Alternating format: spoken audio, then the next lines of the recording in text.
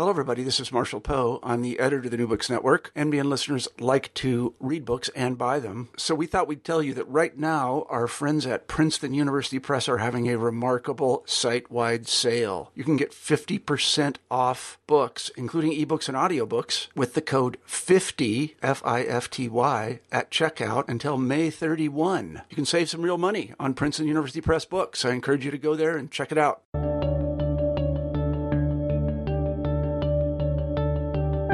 Hello, everybody, and welcome back to New Books in History. I'm Marshall Poe, your host. Each week we pick a new history book that we find particularly interesting, and we interview the author of that book.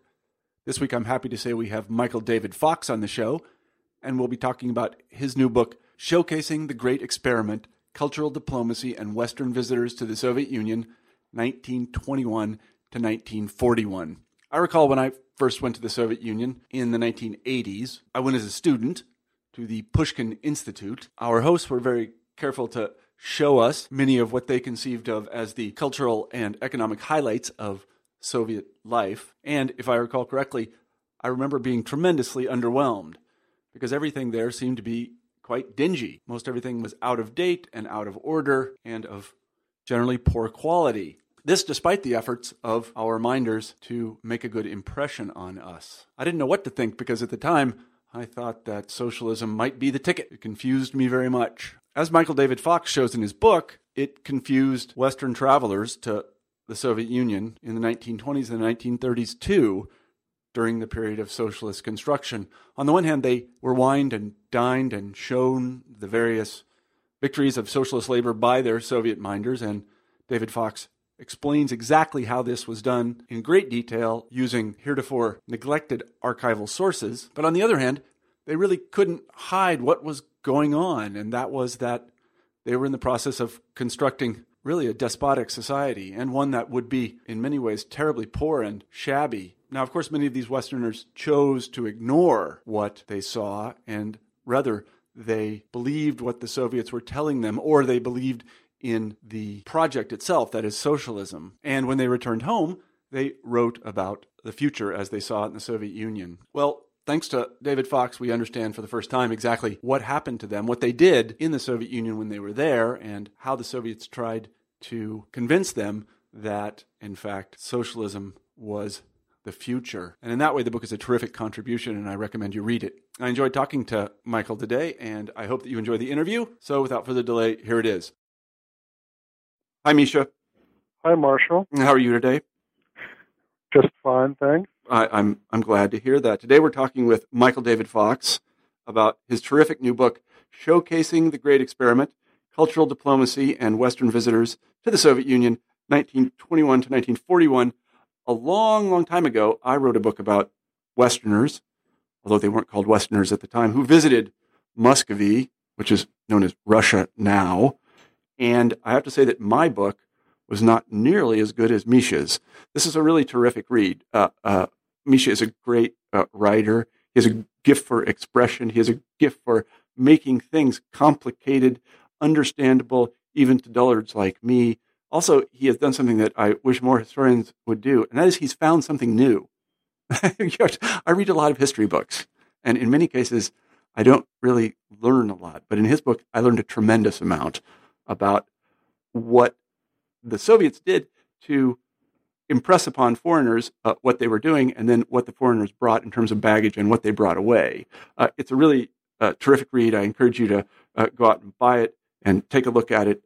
Even if you think you know a lot about Soviet history, you will learn quite a bit, as I did. I supposedly knew a lot about Soviet history, but apparently I didn't, and I want to thank Misha for writing the book. So, Misha, why don't you begin the interview by telling us a few words about yourself? Okay, but first I have to say, Marshall, that means a lot to me because your book was and remains, I think, the book on visitors in a much earlier period, and I learned a lot from your work, and I cite it in my yes, you do. book as well. But, thank you very much. You know, I grew up in Brookline, Massachusetts, right outside of Boston, and my mother is a historian, and I think, I might have denied it earlier in life, but looking back now, I really think that made a difference for me because when I was a kid, she told me a lot of stories relating to history, and there was a lot of history in our house. My father was a professor of law, and my brother has become a professor of law, and so we had this conversations about, seeing the world through the lens of law, which is legal scholars tend to interpret things through kind of the letter, the interpretation of the law, and seeing things through history, how things work in practice. And my twin sister, became an cultural anthropologist. So we had a lot of academics in our family. In any case, my grandfather, I should say, came from the Russian Empire, from what is now the far western Ukraine, but he was a native speaker of Russian. I didn't know that. Yeah, and, but I don't know, that wasn't really the reason I went into Russian history. I got to Princeton in the mid-1980s, and Perestroika was being launched, right. And there was a huge interest in what was going on in the Soviet Union. Princeton was a rather extraordinary place for Russian studies at that time. Stephen F. Cohen and Robert Tucker in political science, Richard Wortman in history.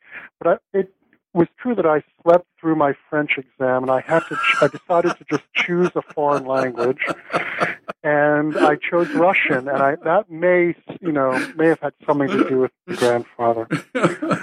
But Russian language at that time, we had some very serious teachers.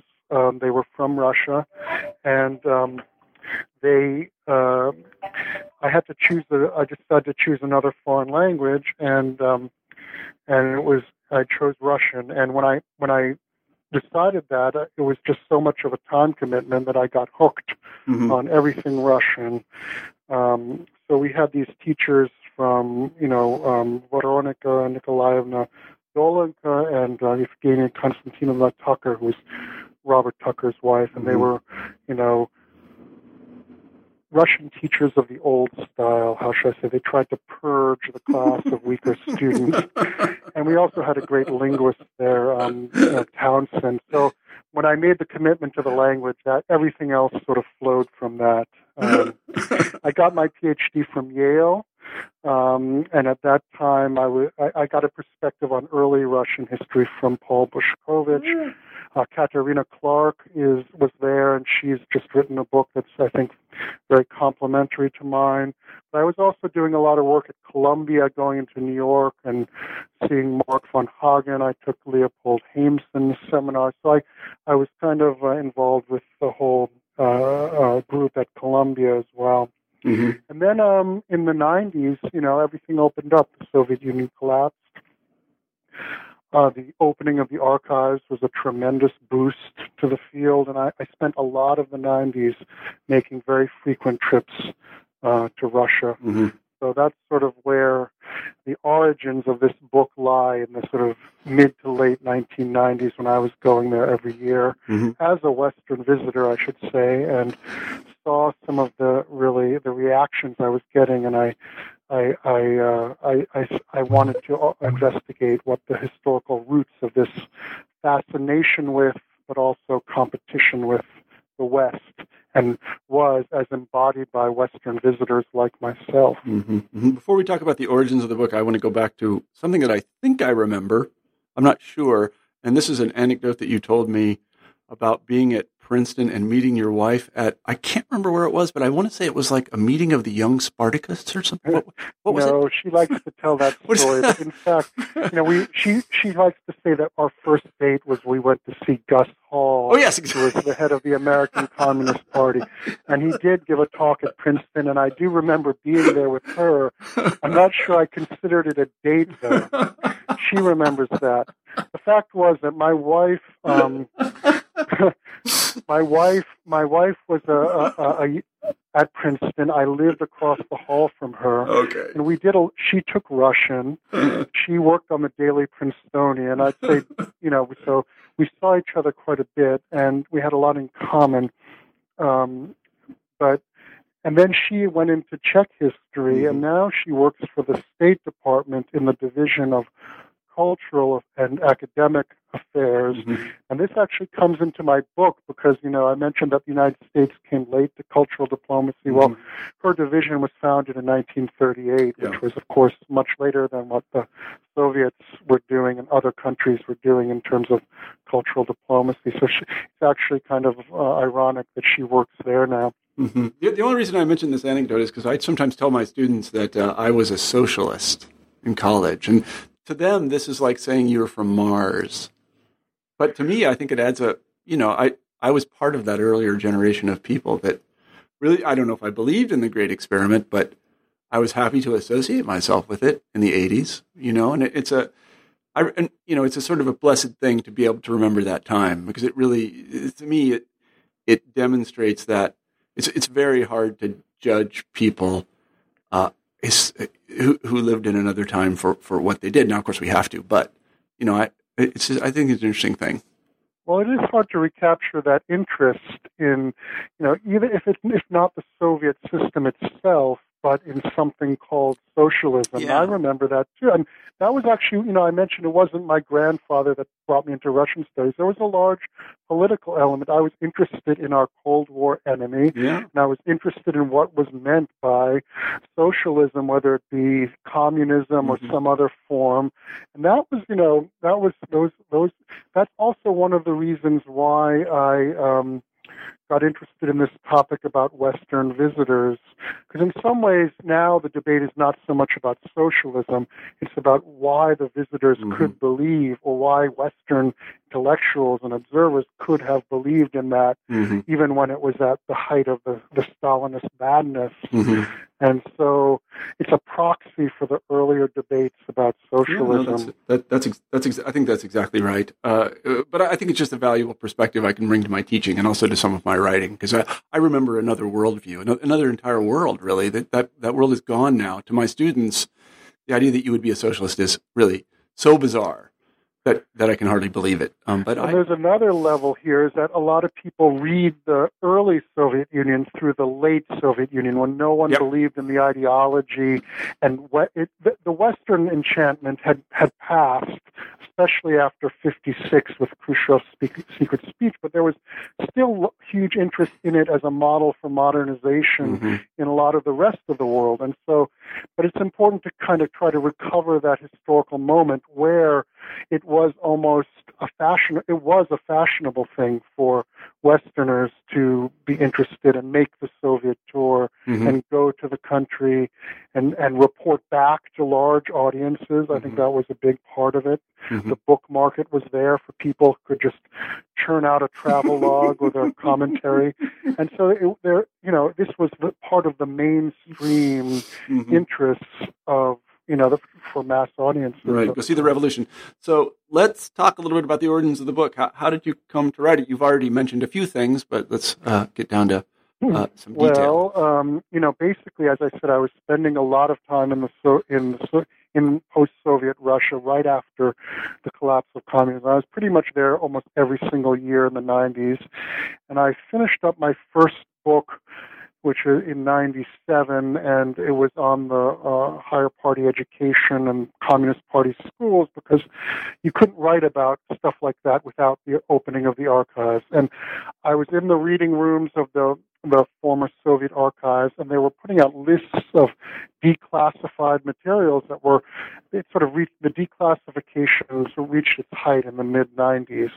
And one of the big collections that was declassified formed the core of this book. When I discovered this collection, it was the huge archive of the All-Union Society for Cultural Ties Abroad, which is known by its Russian acronym VOX.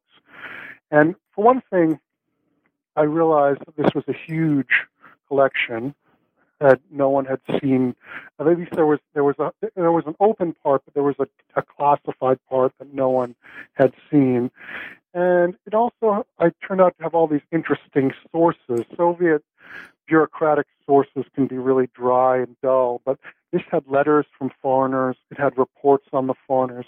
It had the guides and the translators interacting with the foreigners.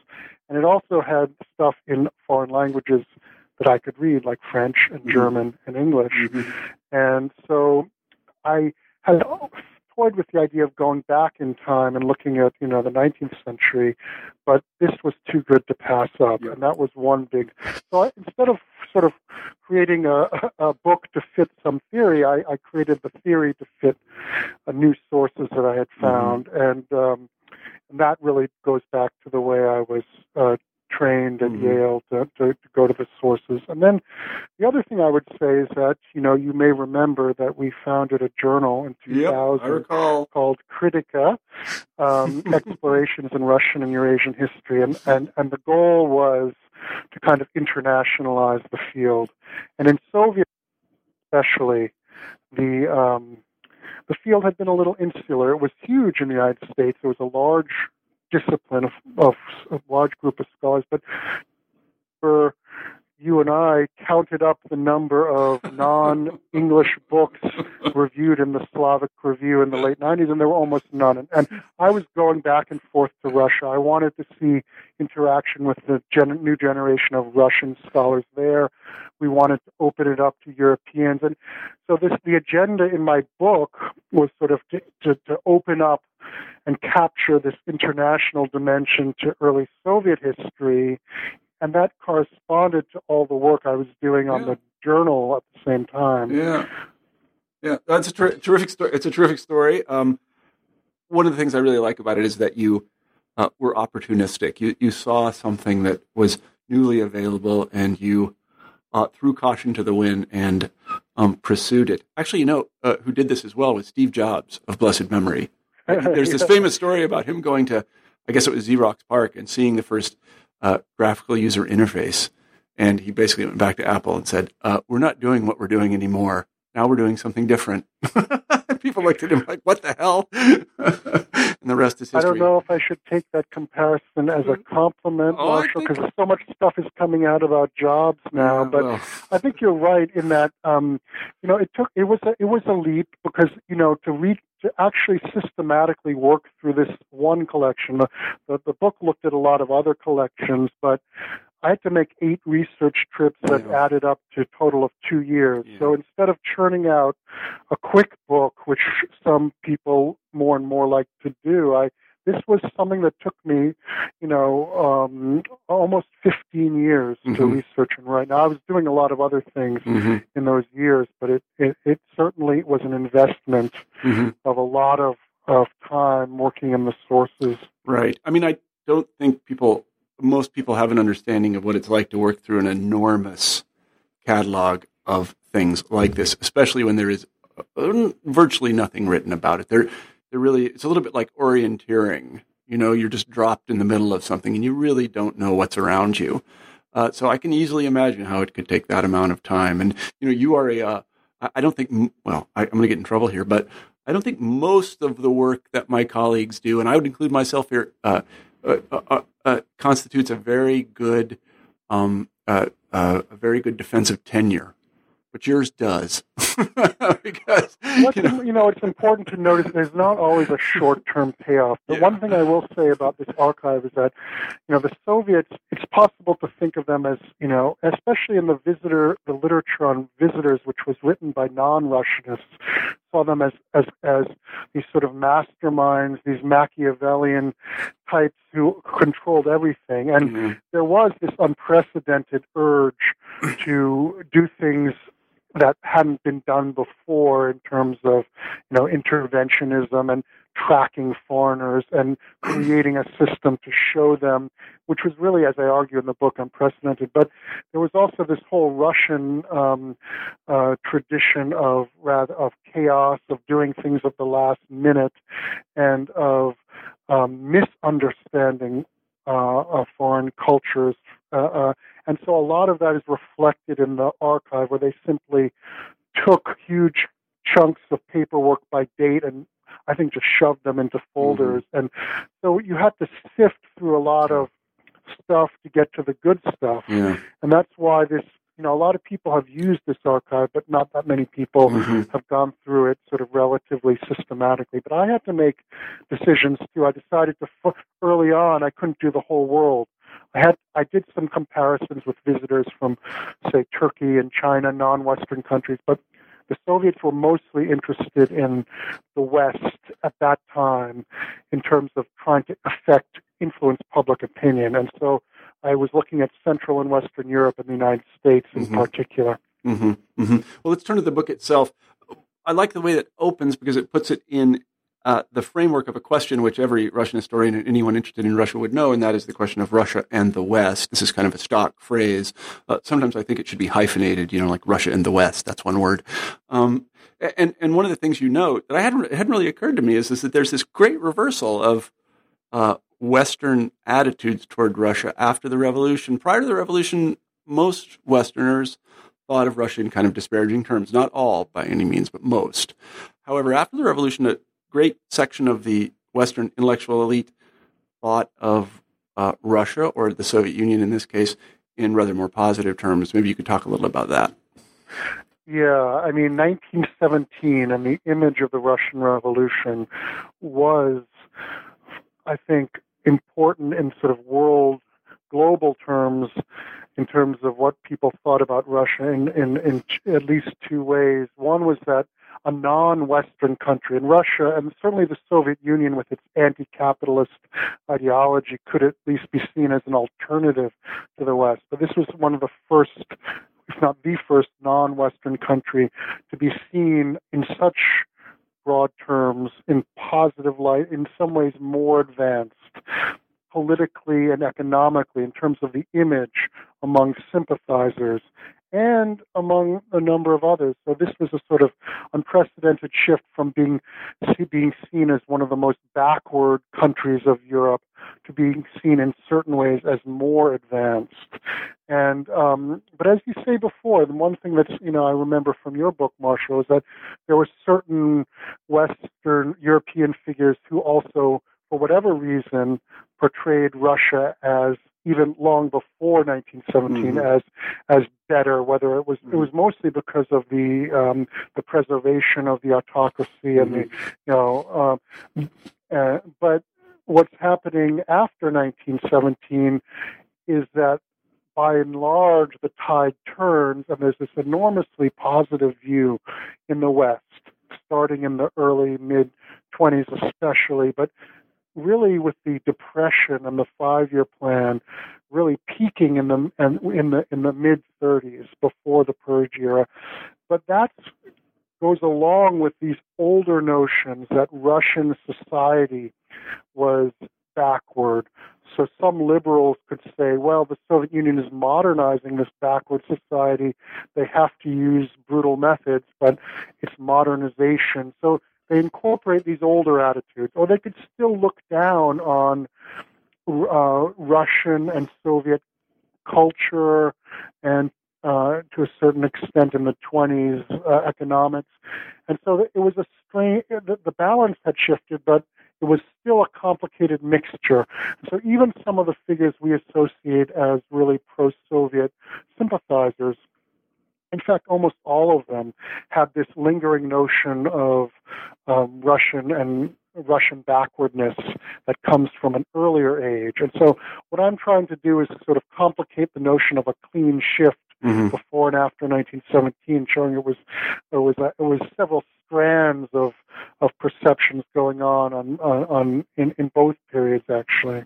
Well, actually, you open the book with a wonderful story about Theodore Dreiser that I think proves this point beyond any doubt, and that is, Dreiser goes there, and you can tell the story. He doesn't like what he finds until he sees one thing. And then he likes Dreiser is actually a really good example of this, because he later became a fellow traveler. In the 30s, his books were printed in Russian translation in millions of copies. He ended up trying to join the Communist Party, and they actually let him in a year before his death in the 40s. But in the 20s, he was kind of, he went there. He had a complicated view but he epitomized this notion of the continuation, this phenomenon of Western views of Russian backwardness persisted, and he still viewed the Slavs and Asians and the East, sort of ignorant and lazy. But he approved of the Bolsheviks because they were modernizing them, and so he hated a lot of what he saw in his trip, and he complained constantly, and yet he actually defended aspects of the United States while he was inside the Soviet Union. But then when he got back, he decided on basically self-censorship. And he talked about the Soviet Union being, the United States was going to be Sovietized, and he sort of forgot about all the problematic things he saw. But he did. I think it basically epitomizes this phenomenon of people who thought that socialism would not involve the level of violence and coercion at home or propaganda at home, but they approved of it in the Soviet Union because it was modernizing backward Russia. Yeah, right. He sees and you call it, I was interested in this, I just want to ask you, he claims to have seen a skyscraper in Kharkov, or Kharkiv, as we should call it now, right? Yeah, well... Yeah. What is that building? That I don't know. I'm sure it was one of this was one of the buildings, new Soviet buildings that were being put up, but I really don't know. Yeah, that's true. By skyscraper, I don't think they mean like a real skyscraper. Yeah. It could just be like a 12 or 15. Yeah, 12 or 15 story building. That's exactly right. But he does. Yeah, once he sees that, it's like he's seen the True Cross or something, and he's like, wow, this is great. But it's almost like yes. There's an element of projection here too, and that was actually brought out in a lot of the earlier works, that people saw what they wanted to see, because the Soviet Union had changed so much in different periods, from the new economic policy of the 20s to the forced industrialization. It had gone through these sub-periods, and so all sorts of different Westerners saw in it what they wanted to see, to the extent that even, the Archbishop of Canterbury was a fellow traveler, although the Soviet Union was highly anti-religious. Or pacifists saw one of the more militarized countries of the world as epitomizing some of their ideals. So each person, this is what Francois Furet called the myth of communism. People saw what they wanted to see. So that, I think, is strongly there. That's why you have to study the backgrounds of these people, what they bring to their Soviet tour. But I tried to argue in this book that it also really made a difference what their concrete contacts with representatives of the Soviet system were, and also what they did while they were in the country. There were a lot of people for whom this visit was a decisive episode in their lives. Some, of course, like Bernard Shaw, I put in this category, they breezed in for a couple of weeks. They knew they were going to praise it in advance. They didn't really see all that much. But there were a number of others for whom even short-term visits were, sort of turning points in their careers. Well, let's talk a little bit about how they were, I want to say managed, but that might be too strong, and about Vox itself. So if you were one of these Western intellectuals and you were thinking about going to the Soviet Union, how exactly would the trip be arranged, and what would you do? Well, one of the things I found was that there were lots of different ways. It wasn't as centralized as one might suppose, because virtually every branch of the Soviet government had a foreign department, and so you could be invited by that branch. In the 1920s, at least, this was before the creation of the Soviet tourist agency Inturist, which many visitors to the late Soviet Union remember. Inturist was founded in 1929. So there became a kind of nascent tourist industry with that. But even before, you could go on various touristic routes. But you could also go as an invited guest, and that's where Vox and other agencies came in.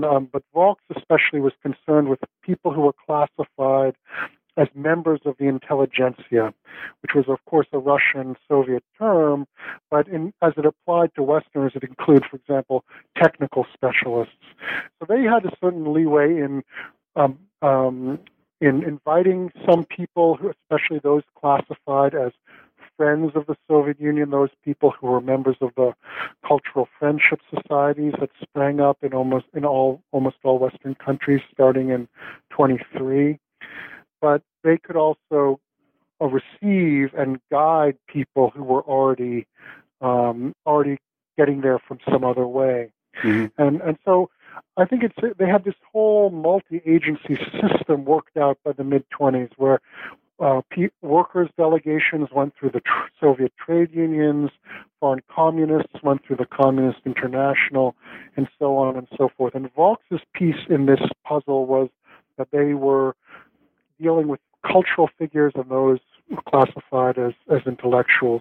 Mm-hmm. Well, one of the things you point out, which I think is very important to remember, is that in the late teens and the 20s, the people who were in charge of the Soviet Union, so to say, were very cosmopolitan themselves. You think of Lenin as the obvious case. These are people that spoke European languages, that their cultural reference points were German and English and French. So that they may not have known these people, but they had a great sympathy with them. That shaped the whole phenomenon of what I'm writing about. And they did sometimes, for example, Gorky had started corresponding with Romain Rolland, who became one of the prominent fellow travelers of the 30s in 1915. Yeah. They never met until he visited the Soviet Union, but they had been, there's 2 volumes of their letters to one another. Mm-hmm. I think this is an important point, was that, first of all, there was this old Bolshevik generation of party leaders who had lived in European emigration, and that affected the whole emphasis on Western Europe and to a lesser extent the United States, because they often viewed the United States as sort of culturally more backward than Europe, and they had a hierarchy of countries in the world that they tended to correspond to this Marxist-Leninist view that the most industrialized countries were the most advanced. And it fit in with Soviet foreign policy goals, meaning that the great powers were the most important. But they also, so the early years, the emphasis really was on Central and Western Europe, and Germany, France, and Britain especially.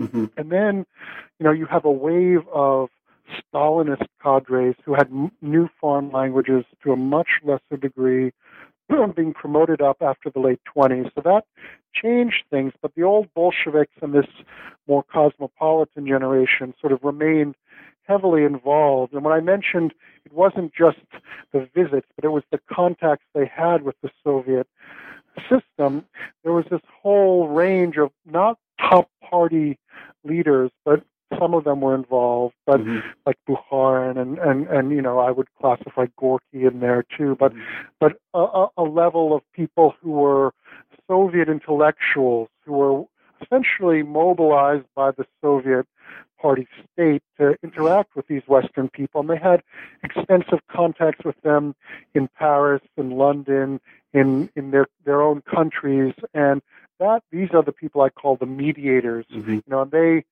they really played a huge role in shaping these individual opinion makers' views. And then you have another turning point in 1937 when the terror has a very strong xenophobic aspect. And that whole generation of the sort of multilingual, multinational, pre-purge, Moscow of the 30s really comes to an end in the Great Terror mm-hmm. starting in 1937. And so the whole that's really what provided me a sort of logical endpoint to my book. I cover the Nazi-Soviet pact and, go down to 1941, but that's really an epilogue. Mm-hmm. Mm-hmm. No, that's exactly right. So tell us a little bit about the way Vaux was organized and what it did.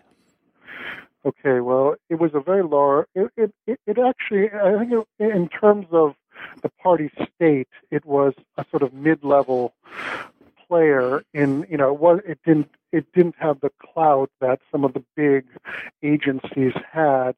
And it was started off by actually Trotsky's sister, Olga Kamilova, who was married to a Politburo member, Kamenev. It was really her initiative. And at first, as I show in the book, she had to overcome a lot of prejudice against bourgeois. This was dealing with bourgeois intellectuals. It was not dealing with workers or mass propaganda. And she really shaped the whole enterprise by just force of will. But she was also, of course, very well connected to the top party leadership. So in the 20s, it was sort of involved in a struggle for just existence and, ratification of its agenda, focusing on the Western intelligentsia and the realm of culture. But that said, it was founded out of precursor organizations that existed from the early 20s. So the first influx of what were called bourgeois foreigners, non-communists, non-workers, dated to the famine of the early 20s. And they started by basically showing them around, guided tours. They had guides and translators, and the reception of foreigners it was an extremely important part of this. But they also developed publications that were aimed abroad in French, English, and German, as well as Russian. They developed a photo agency that sold images of the Soviet Union and controlled the sort of photographic image of the Soviet Union to a large extent because it played a huge role in that. They had a book exchange, which was, hundreds of thousands of copies of books going to and from the Soviet Union. Mm-hmm. So, and they had various sections focused on film and pedagogy and other branches of basically scholarship and culture. So it was a pretty large organization, and in its realm, it was pretty important because I said at least until Inturist was founded, it functioned as one of the key agencies who actually received foreigners in the country. Mm-hmm. So I was going to say, did dignitaries, let's call them that, these sort of bourgeois intellectuals, did they contact Vox, or did Vox contact them, or how did they meet exactly? Both. Yeah. Uh-huh. I mean, they had a certain number of invitations they could issue, and that cost money. It was like, any kind of, that goes on all the time. You have a budget that includes a certain number of visits. So they could do that. But also in the 20s, it became quite well known among visiting Europeans. It was known as the Kommunova Institute. Mm-hmm. And it had the status of a society. So they wanted to create the notion of a kind of a non-governmental organization, which was a fiction. It was something of a front organization, but in Moscow. Of course, people in the know knew that it represented the party and the state. But people sought it out because it published guidebooks. It could provide them with guides and translators, and these guides and translators, especially in the 20s, were not necessarily Communist Party members. Mm-hmm. They were people who spoke foreign languages well. They had to know at least one branch of culture at a high level. So the foreigners actually sought Vox out when they arrived, and that was another way that they could connect. It also managed this whole network of cultural friendship societies that I mentioned. The first one was founded in Germany in 1923. And these were basically people who were interested, yes, they tended to be left-leaning, and they were interested in the political system. They were also interested in Soviet culture. They had, in their own specialities, there could be physicians, scientists, and so forth, who joined these societies out of interest in what was going on in the Soviet Union.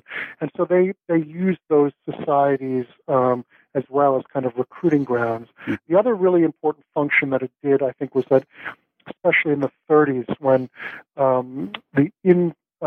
it became a rather different organization, they reported on cultural developments in foreign countries. So they had this whole range of analysts, which is quite fascinating, tracking the important foreigners, what they said and did, but also tracking what the general trends were. And I would argue that, I try to argue that there was a degree of misunderstanding going on there, because these analysts were sort of charged with seeing whether the developments were pro-Soviet or anti-Soviet. And that was, not always the best way of interpreting what was going on in a given country. So I try to show that there were often misunderstandings. Some of them were quite comical too, involving, language gaps and mistranslations and so on and so forth. Mm-hmm. Now, eventually, Vaux put together, or someone put together, I can't remember, a kind of list of sites that were supposedly that were on the tour, and they were condoned by whomever was doing the condoning as places you could show foreigners. Can you talk a little bit about the evolution of those? And yes, for sure, because this is a big part of my book, and I think that when I this is really what the book is, showcases, is from the title of the book, and this is what I kind of came into the topic understanding, was that the foreigners were shown only a few showcases, and it's true that they developed a standard list of sites, so I call them the sites of socialism, which were supposed to embody the Soviet system in the making, or the future of the Soviet system. The two were kind of conflated in Soviet policy, but one interesting thing I found was that there were actually a whole group of places that were not necessarily created or groomed for foreigners, but were simply deemed good enough to show the foreigners. So these were model institutions of various sorts. And really it was the Vaux Department of Reception that put together these sites, but then other agencies like Intourist and others would become involved with it. But one interesting thing I found was that the list was quite large and quite constantly changing. For example, if a collective farm, suddenly changed and the mood among the peasants changed, they would maybe take it off the list. But of course, they put their best institutions first. And I make a distinction between the models, which were simply in places that were designated as models in various hierarchies inside the Soviet Union. For example, model schools within the educational system, factories that were considered top factories, and showcases. There were a smaller number of these that became kind of standard stops. One of them was the secret police's communes for juvenile delinquent children, which was a favorite stop after the mid-late 20s. A lot of the most important people were taken there. It was almost considered a privilege that they could get in. If you were an important visitor, you would be taken to these model prisons and so forth. But my point is that it's not, these places weren't created necessarily for foreign eyes. They already assumed an importance inside the Soviet Union, because the Soviet Union was a country that wanted to transform almost every aspect of life, but they had very scarce resources. So the solution they hit on early on within this domestically was to designate models. And I try to argue that when the foreigners got interested in them, that kind of reinforced their stature, because the foreigners brought a certain prestige, and then they could be groomed. And, so there was a kind of mutually reinforcing relationship between what was important inside the country and what was important to show the foreigners. And this is my whole argument about how this showing the system to outsiders actually shaped the system in many fundamental ways. One of the things that you point out in the book that made me much more, I want to say, sympathetic to some of the writings of the foreigners and the fellow travelers was that the Soviets, at least in the 20s, didn't exactly try to hide the problems that existed. What the argument they tried to make was that they were working on them. And the anecdote that I remember is that, there were all these homeless children. And they didn't try to hide the homeless children, but then they would take you to a home for homeless children and say, look, we're working on this right now. Right. I mean, that's why the sites could be seen as a highly effective method because it sort of gave them the evidence of their own eyes. Yeah. And they could go back and say, I did see this. It wasn't made up. Right. But the key point is that these places were not representative. Yeah. They were highly anomalous and highly privileged already within the Soviet system.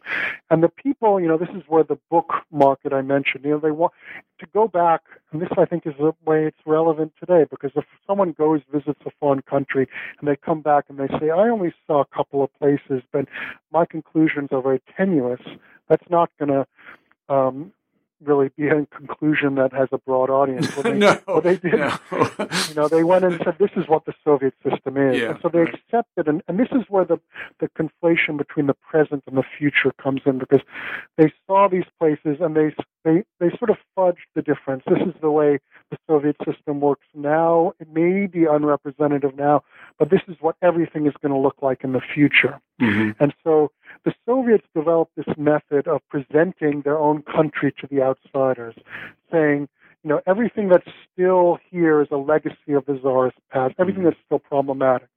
What we have now, these models may be represented, may not be entirely representative, but they're the way everything will look. Mm-hmm. So this is the way the present should be. It's the way the present should look and will look in the future. And this, I argue, this mode of presenting the country to the foreigners becomes one of the sources of what becomes in the 30s under Stalin socialist realism. Life is presented not as it is, but as it should be. Mm-hmm. And this then is applied. It's not the only source of this phenomenon, but it's one of the neglected sources of how they applied this mode of seeing everything in the as it will become to mass Soviet audiences. This is why, they depict not a hungry collective farm in Soviet paintings in the 30s, but tables groaning with food. Mm-hmm. And that's it's what I call a boomerang. They tried these methods out on the foreigners, but it boomeranged back to fundamentally shape their own system. So there's an element of sort of fantasy going on in what becomes Stalinist culture in 30 and ideology in the 30s. Mm-hmm. But I mean, in the 20s, this is my own opinion or conclusion. I don't think of the people doing the showing as being disingenuous in making this claim. They believed that this was going to happen, didn't they? I think that's, it's one of the hardest things to get at in terms of, what do people really believe? And when you go through all these sources, you see almost very, very few, references. They don't go around saying, we're going to manipulate these foreigners, we're going to dupe them and pull the wool over their eyes. They just can't say that. And they wouldn't say that because some of them actually, I think that these models do provide a reason for sort of Soviet true believers to think that in the future these will become the more representative. It gives them a way of this was sort of always the thing for the Bolsheviks. You had to justify harsh measures in the present in to justify what the future would bring. So I think that you're right, and this is not there. There is a level already in the sources of utilitarianism. They refer. I see some documents where they refer to foreign units. Mm-hmm. The number of foreign units, Yedinitsyn, right? Or they refer to the hard currency foreigners. Those foreigners who are basically good for nothing but squeezing mm-hmm. hard currency out of them. So but I think that element of utilitarianism is present in almost every kind of cultural diplomacy, whether sure. Soviet or not necessarily all the time, but it's present in a lot of countries. It's not unique to the Soviets. I do think that there is an element also in the 20s that I sometimes saw of, yes, we may be sort of manipulating the foreign opinion, but it's justified in the name of the revolution. Right. The ends justify the means. That's also strong in the 20s. But I think you do see a level of cynicism in the Stalinist 1930s. Yeah. For example, Karl Radek, who was top advisor to Stalin, old Bolshevik intellectual, talks about in the case of when Andrei Gide writes a critical report. It's one of the biggest blows. The fellow traveler who goes back and actually writes a quite critical book. He said, this time we did not seduce the girl.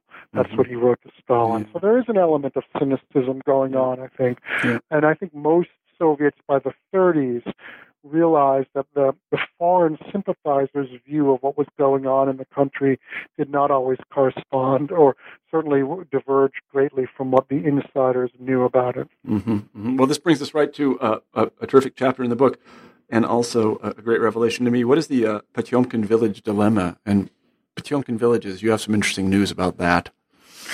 Well, yeah, I mean, I went into this project and everyone told me I would be studying Potyomkin villages. So it's the phrase that comes from Prince Grigory Potyomkin in the 18th century, and he was a top advisor of Catherine and a sometime lover of Catherine the Great.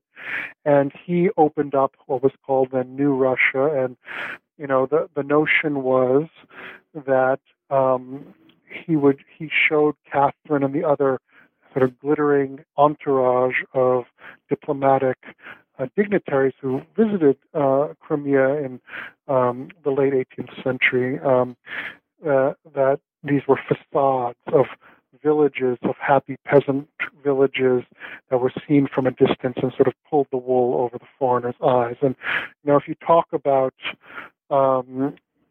Russia at all, and it's one of the things that comes up most constantly, the phrase that this is a Potyomkin village.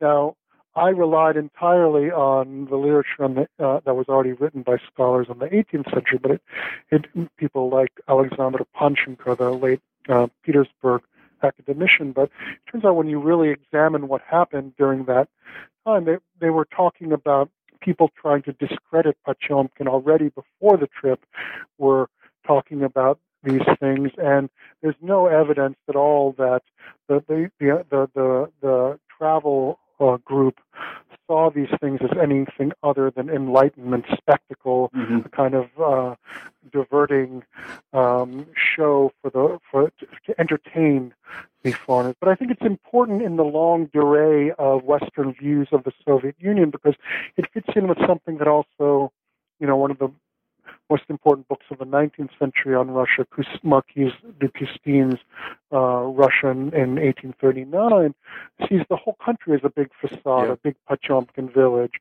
You rip away the veneer of European civilization, and you have this Tatar lurking underneath, which is, became a very important trope. Yeah. And so what you see in the 20s is when they start showing these model sites, there's, a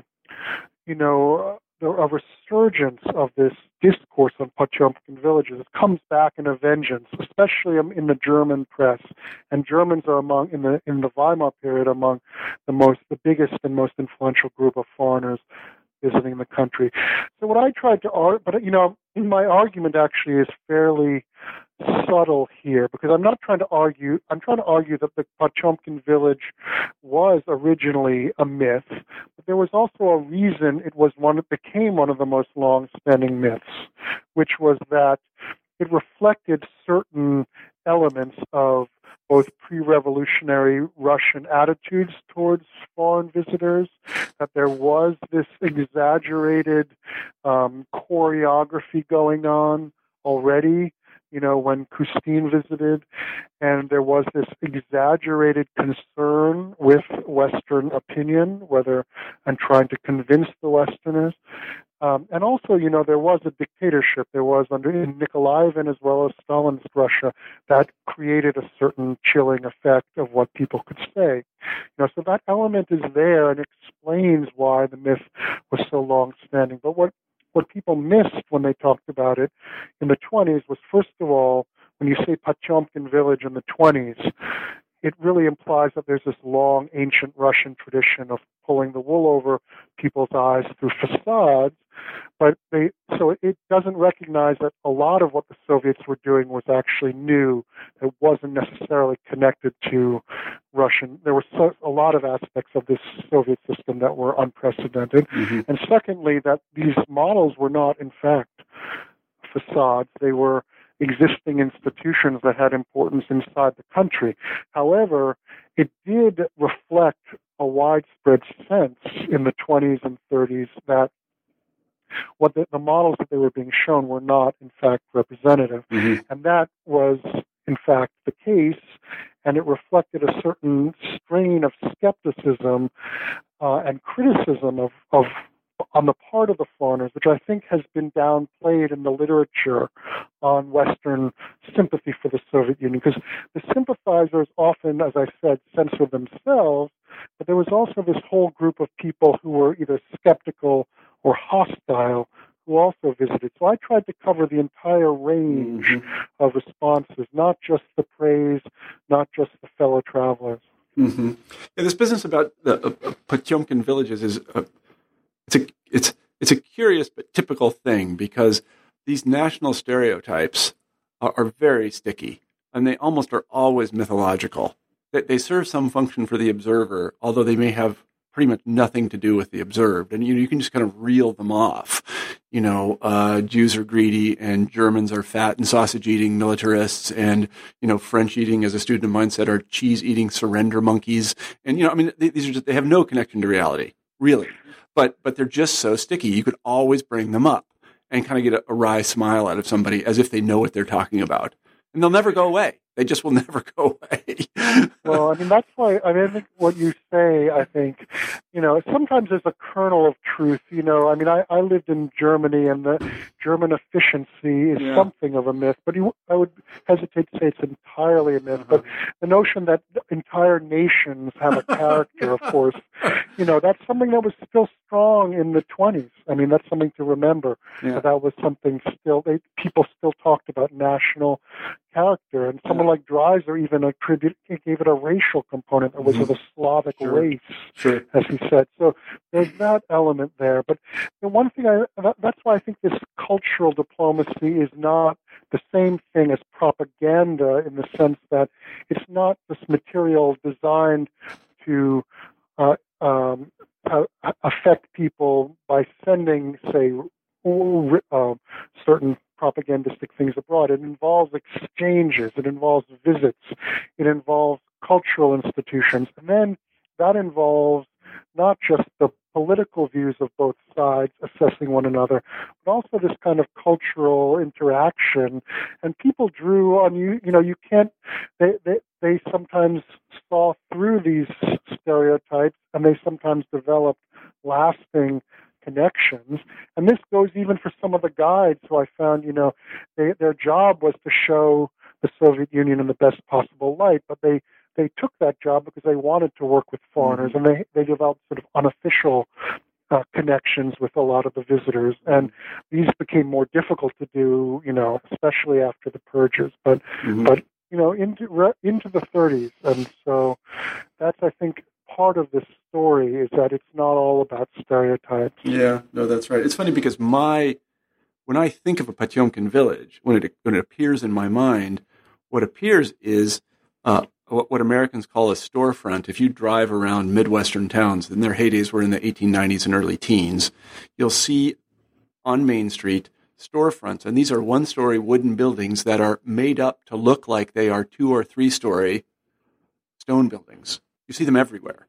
They're just pretension. That's all that they are. He's like, Americans. That kind of thing. I asked American historians and people who work on other countries, do they have anything like these model institutions? And people said no. There are models in other countries. The example I give in my book has to do with, Romanian showcasing of agricultural institutions. But when take the United States, Tocqueville was perhaps shown the things that one might, were important to see, or were, visitors like him, say, were shown things that were designed to impress or would likely impress. But no one had this network of standard stops, and they it's important to remember that the itineraries were, to a certain extent, controlled. There were certain parts of the country that were closed off and so forth. So I think so the models are themselves unprecedented, but of course the Potyomkin villages as such, as facades, are also something of a myth. Yeah, that's right. Even for the Soviet period. Yeah. So let's talk a little bit about the end of the book and this great transformation that occurs in the 1930s under Stalin, when suddenly things go from work in progress to perfect. Yeah, well, what I try to argue is that when you look at Soviet attitudes towards Western countries in the 20s, it was a kind of a mix, because they wanted to showcase what they called their achievements, but they also sort of took it for granted that they would take the best, that their Soviet socialism would sort of build on the best elements of the most advanced Western countries. And this was Lenin's view. It came out of, the Marxist notion that socialism would grow out of capitalism. And so they still took for granted that, they had something to learn from the Western countries. And this is why Olga Kamyanova was committed to Volk. She thought it would have a beneficial, and people like her, there were a lot of others, that would have interacting with these Western intellectuals and cultural figures would have a beneficial effect on Soviet development. She was quite a hard-headed person, but she somehow deep down believed that what she was doing was also important for the Soviets. But by the 30s, you see this Stalinist reversal, which I thought was something that needed to be explained. The notion that everything Soviet is superior, not just the political system, not just even the economy, which is now after the planned economy is now presented as superior, but also by the 30s in terms of cultural terms. Soviet culture is superior. And you see this really coming out, and I think it's an important feature of Stalinism. And that you see this in World War II when the Nazis also have this notion they're defending the civilization in Europe from the Jews and the Bolsheviks, but there's this kind of contest between these two systems for supremacy, and both believe themselves to be superior. And so, the notion of superiority is also present in some forms of nationalism, but this was a part of the official Stalinist ideology that pervaded, the whole country in the 1930s.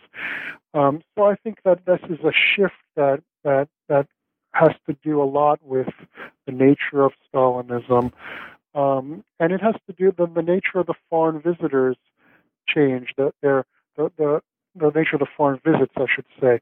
The most important Western visitors now were given audiences with Stalin.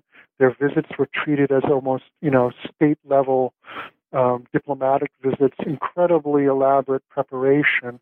And the foreigners who then still praised the Soviet Union, and they were many of them who were in this sort of club of what we'll call friends of the Soviet Union, they were celebrated within Stalinist culture, and their works were translated in the millions because it reaffirmed the superiority of the Soviet system. Mm-hmm. And so their life stories were presented to millions of Soviets as a sort of path towards recognizing the superiority of the Soviets. Mm-hmm. And this played a big role in, I think there was a sort of neglected international dimension to Stalinism and to the early Soviet period that, this had, again, huge domestic ramifications. Mm-hmm. Mm-hmm. Yeah, that moment was also the point of origin for a great number of jokes that circulated in the Soviet Union after Stalin's death. The one I'm thinking about is Soviet wristwatch. Largest wristwatch in the world. Yeah. Yeah, I mean, you see those jokes already appearing, if we can catch up with the West, can we stay there? Yeah, right. I mean, but one thing I want to say, though, this has its origins in Stalin's vow to overtake the Western countries or perish. Yeah. And so an inherent claim of superiority was there from the beginning of Stalinist industrialization. But I want to the other thing that Stalinism brought in the mid-30s was a greater flexibility for dealing with non-communist Westerners, and this was the Popular Front. It ratified Communist Party alliances with non-communist parties in the Western countries, but it also cleared the way for a more flexible approach to these non-communist visitors. And so it's ironic, and I see this as two kind of competing tendencies going on in the 30s. One was the security mania, the stress on hostile capitalist encirclement, the fear of foreign contagion, and so on and so forth. And then the other is this notion that if we can just reach the foreigners, we will convince them, and we have this great opportunity to convince outsiders. And both these things actually are intensified during the mid-30s, the Popular Front. And so all these old Bolshevik intellectuals whom I mentioned are actually activized by the mid-30s moment, and they're flitting about Europe. They're heavily involved in anti-fascist culture of the Popular Front era. They are reporting to mass Soviet audiences about developments in Europe. Ironically, as the country is sealed off from Soviets going out to a much greater extent. But then this intensification of vigilance, as it's called, is also going on leading up to the purges. So you see these two tendencies within Stalinism sort of coexisting, but then there's an increasing tension between them. And I would argue that 37, the moment when purging and the show trials took place, and it lost a huge amount of the Soviet Union lost a huge amount of traction in Western countries and foreign public opinion as a result of that. This really represented the moment of the security element, the xenophobic element, represented especially in the secret police, triumphed within the Soviet Union. And so, things do continue. It's not the end of Soviet cultural diplomacy, and there will certainly be a resurgence in World War II with the Grand Alliance, and then also especially in the thaw of the 50s. But it's an end of an era in a certain respect. Well, I'm sorry to say that we've run out of time. We could talk for another hour, and I mean that seriously. I'm sure we could.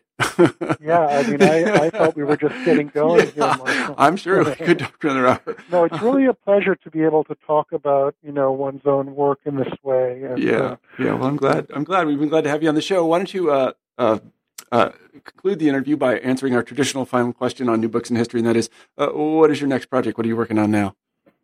Well, I've launched another project, which I hope will not take me quite as many years, but it's actually another big one. And I've been talking about Germany quite a bit, and this is where I looked at German visitors, and I was fascinated to find in this book that there were a number of far-right, even fascist intellectuals who visited the Soviet Union and were interested in elements of Stalinism. And so my German got a lot better, and I lived in Germany as a result of, writing on this book for over a year in Berlin.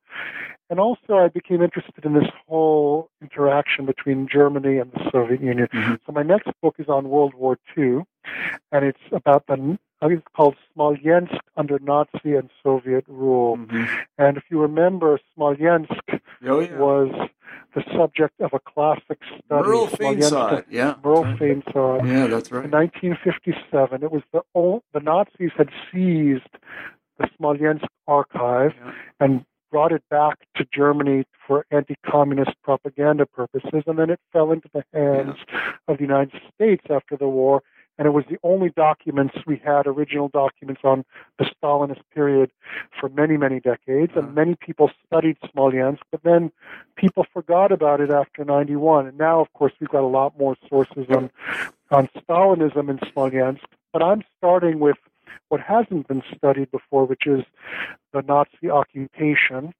And then trying to ask, what did the Nazi occupation regime, what did they take from Stalinism, and what did they change. And so that's my starting point. Mm-hmm. Well, it's going to take me even more into the depths of the 20th century age of extremes, as Hobsbawm called it. Yeah, that's right. Well, it's a fantastic project. And Russia under Soviet rule is still a very, maybe I'm wrong. I think it's still worth reading, but I don't know what Soviet experts think about it. But well, I'd recommend David Engerman's book, which called Know Your Enemy, which really puts it into the context. It's still a classic. Yeah, it's still a classic. Yeah. I'm using it in my course in the spring. Are you really? The one on Smolensk under Soviet rule. Yeah. He wrote 2 books. He wrote How Russia is Ruled and Smolensk under Soviet rule. That's right. Yeah. We've been talking with Michael David Fox today about his terrific book showcasing the Great Experiment, Cultural Diplomacy and Western Visitors to the Soviet Union, 1921 to 1941. Misha, thanks so much for being on the show. Thanks, Marshall. Okay, Great take care. All right, bye-bye. You've been listening to an interview with Michael David Fox about his new book, Showcasing the Great Experiment, Cultural Diplomacy and Western Visitors to the Soviet Union, 1921 to 1941. I'm Marshall Poe, the host of New Books in History. I hope you have a great week.